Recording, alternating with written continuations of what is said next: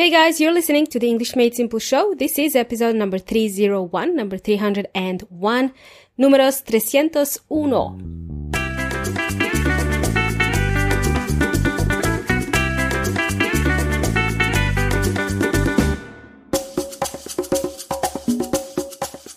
Welcome amigos y amigas, welcome back. This is your host Milena speaking. You're tuning in to the English Made Simple show. You can learn more about the EMS show, what it is all about, when you visit englishmadesimple.net. If you want to listen to the podcast straight from the website, you can.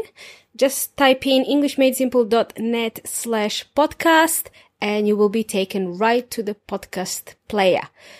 And while you're there, you can find a huge repertoire of the EMS episodes as well as useful resources to help you accelerate your English learning. Thank you everybody for joining me today.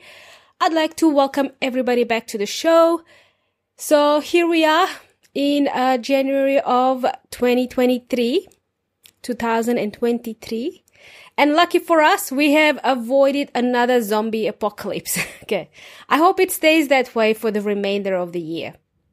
So this year, the year of 2023, is the year of the rabbit, the animal rabbit. According to the lunar calendar. It's not according to me. It's according to the lunar calendar. So what is this lunar calendar? The lunar calendar, the lunar new year, I should say, starts from the 23rd January and it ends on the 9th of February. What this means, there will be festivals in Australia around this time. Normally, the majority of people go out in and celebrate in capital cities. They attend all these festivities to usher in the Lunar New Year, the Chinese New Year. And every year there's a new horoscope for me to read. That's what I'm excited about. I don't know what the other people are celebrating. So every new year, every lunar year, there's a new horoscope for me to read that gives me hope for the remainder of the year. Yes, I'm interested in horoscopes. I want to avoid the zombie apocalypse this year, so I'm looking for signs of hope everywhere, including horoscopes.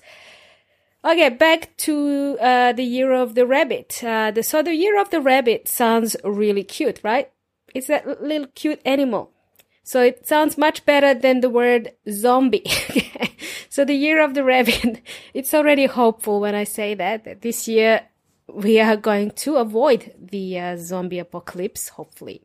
So let me read the following paragraph with you.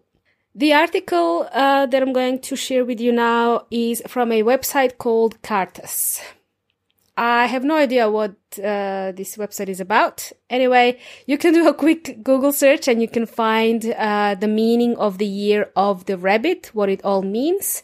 You can find the meaning on any website. So if you just Google the year of the rabbit, and you will get something like this. It doesn't have to be this article that I'm sharing with you. You can find any article online. Okay, just do a quick Google search and you'll find the meaning of the year of the rabbit. So here goes the excerpt. Goes something like this. 1 second. It's a bit long, this paragraph. So here we go. In Chinese astrology, 2023 is the year of the water rabbit, also known as the year of the black rabbit. In addition to the 12-year cycle of animals in the Chinese zodiac, each animal is associated with one of 5 elements like wood, fire, earth, metal, and water, which are associated with their own life force or qi. You know, qi, it's a Chinese word, I believe, and corresponding luck and fortune. So the rabbit is the symbol of longevity, peace, and prosperity in Chinese culture. Thus, 2023 is predicted to be a year of hope. Oh, that's great. I already used the word hope today when I said I hope we avoid another zombie apocalypse. Amazing. I think we are on the right track, amigos. So let me continue. The last sentence says, the rabbit of 2023 falls under the wood element, whatever that means, with water as the complementary element. I have no idea what that means. But the next sentence says, which makes sense, since water helps wood or trees to grow, well, 2023 will be a strong wood year. So that's great. How nice. Isn't this great news, amigos? Great. My husband is rolling his eyes. He doesn't believe in horoscope signs or zodiac signs. He's already rolling his eyes. We've just started the show. So what about you, amigos? Do you read horoscopes? I think they're fun to read, don't you? I think I did an episode on this a few years ago where I confided in you guys that I love reading horoscopes. Probably lost some listeners because of that. So my zodiac sign, if you want to know, is Leo. I was born in August, and my Chinese zodiac sign is Rooster. So there we go. Something personal you know about me. All right. So January has been pretty quiet for the English Made Simple podcast. Yes, and that wasn't in the horoscope. I didn't read anything about the EMS podcast in the horoscope. I haven't released a new episode in January, as you can see. We're still in January. It's 31st of Jan now in Australia. Almost midnight, so going into February. I have decided to take a little R&R.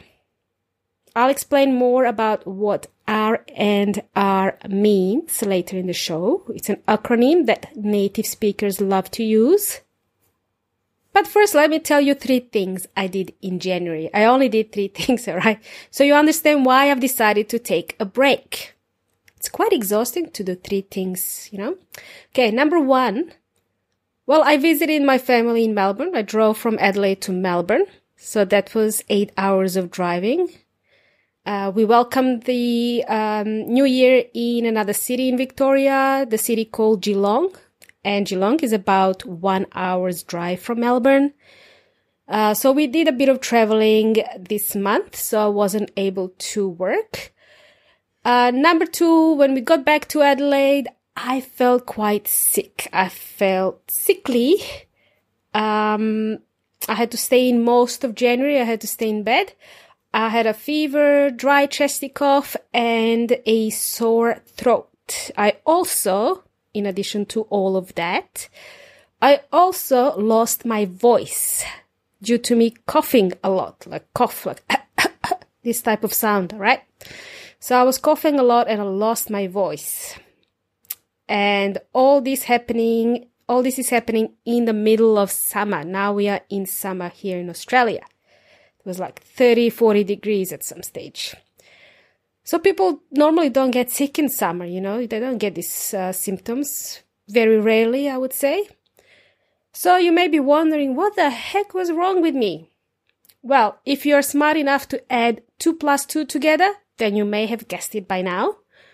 I'll tell you what I had. It was the zombie apocalypse, zombie virus. It's the C word, okay? It's that god-awful C word that had us locked down for 2 years. Well, it took me about 2 weeks to fully recover, and my voice is finally back. Still a bit husky, but it's back, I would say. My husband is not happy about that. He now listens to me all the time, now that I'm able to speak and I've got my voice returned.